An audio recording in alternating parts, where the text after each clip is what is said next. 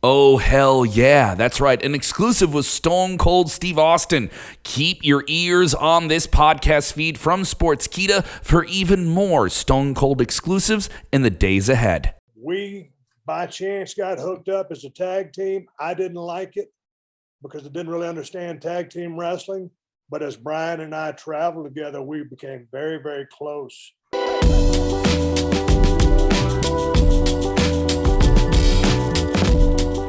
I was trying to ask you about young, stunning Steve Austin against Stone Cold in a dream match. Stunning Steve Austin wouldn't have stand a chance. He had somewhat of a technician. A lot of people do this to try to model their career after someone else. And I was trying to model my career at that time to Nature Boy Ric Flair because I thought he was the greatest thing going, and the way he traveled all over the world defending the world championship. I was modeling my game after the Nature Boy, and there's never going to be another one of him. No. And I turned into Stone Cold due to some physical limitations, but I made limitations into assets and developed the attitude and the persona and the showbiz part of it and the swagger and the attitude.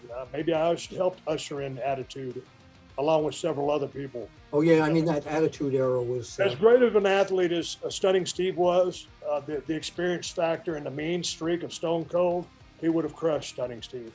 Okay. All right. That's a good pick. That's a good pick.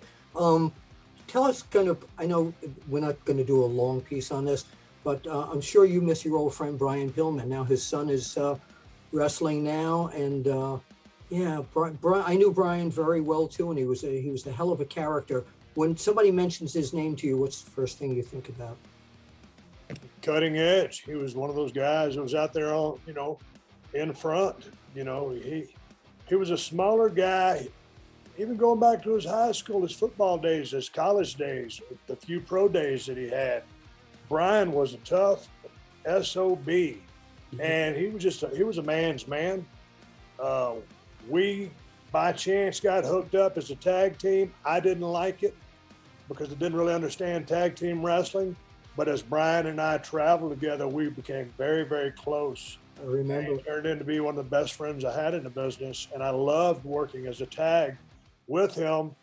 And we started off on a run that no one would have figured. Him and his bingo trunks, me and those stupid psychedelic trunks that I used to have. I took pictures of that stuff. And then we developed, the Hollywood Blondes thing, which was all his idea. Yeah. And so here was these two badass talents with a hell of a tag team, and they weren't even trying to give us a push. And we won the tag titles and started to get over, and they split us up. Had Flying Brian and Stunning Steve remain together for another 5 years. First of all, I wouldn't have had the Stone Cold career probably. That's right. But the Hollywood Blondes would have been in the conversation as one of the greatest tag teams of all time. And I don't put us in that conversation now because we weren't together long enough. And that would be a complete disservice to all the dedicated tag teams that were out there that really specialize in tag team wrestling. So we're not in the conversation, but we could have been. Okay. You mentioned Ric Flair at the end of August 2022. He's July 2022. He's making his final match. What's your reaction?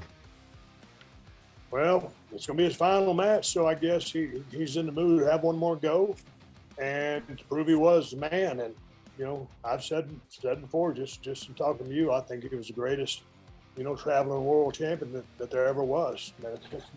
There's the reason he had the belt as many times as he did, because he was that damn good.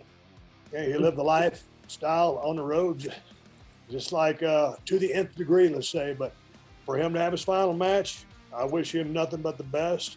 I hold him in the highest regard and have the highest respect for him. And I'm behind everything he does in the ring. So I'll look forward to seeing it. I wish I could be there in person. But I'm not traveling anywhere right now. But I wish him all the best, and I know it's going to turn out great, and I can't wait to watch it. Okay, me too. Same thing.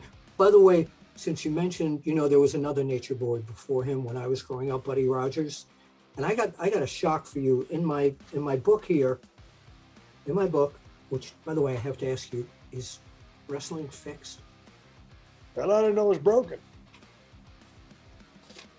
Thank you. In my book, I have something you didn't know, that the other Nature Boy was the first guy to do something before you did it. There he is giving me the bird in a restaurant in Florida. Awesome. That was before Stone Cold Steve Austin. You know what, man? That guy, man, I've seen some old footage of him, not a whole lot because it was a ways back. But man, he was pretty much ahead of his time with respect to a lot of the high spots he did. So everybody I've ever talked to spoke so highly of the guy, and he was a bumping machine. And so he was one of the all-time greats. I wish I could see more of his work. But you know, going back to those days, for a guy like him at that time to be flying the middle fingers in the ring, taboo. Couldn't get away with it. Oh yeah, no.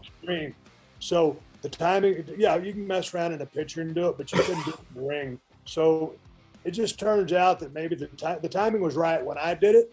Yeah. And they asked me not to do it, but I said no, I'm going to do it. They wanted me to come up with a whole different hand signal. Vince did specifically.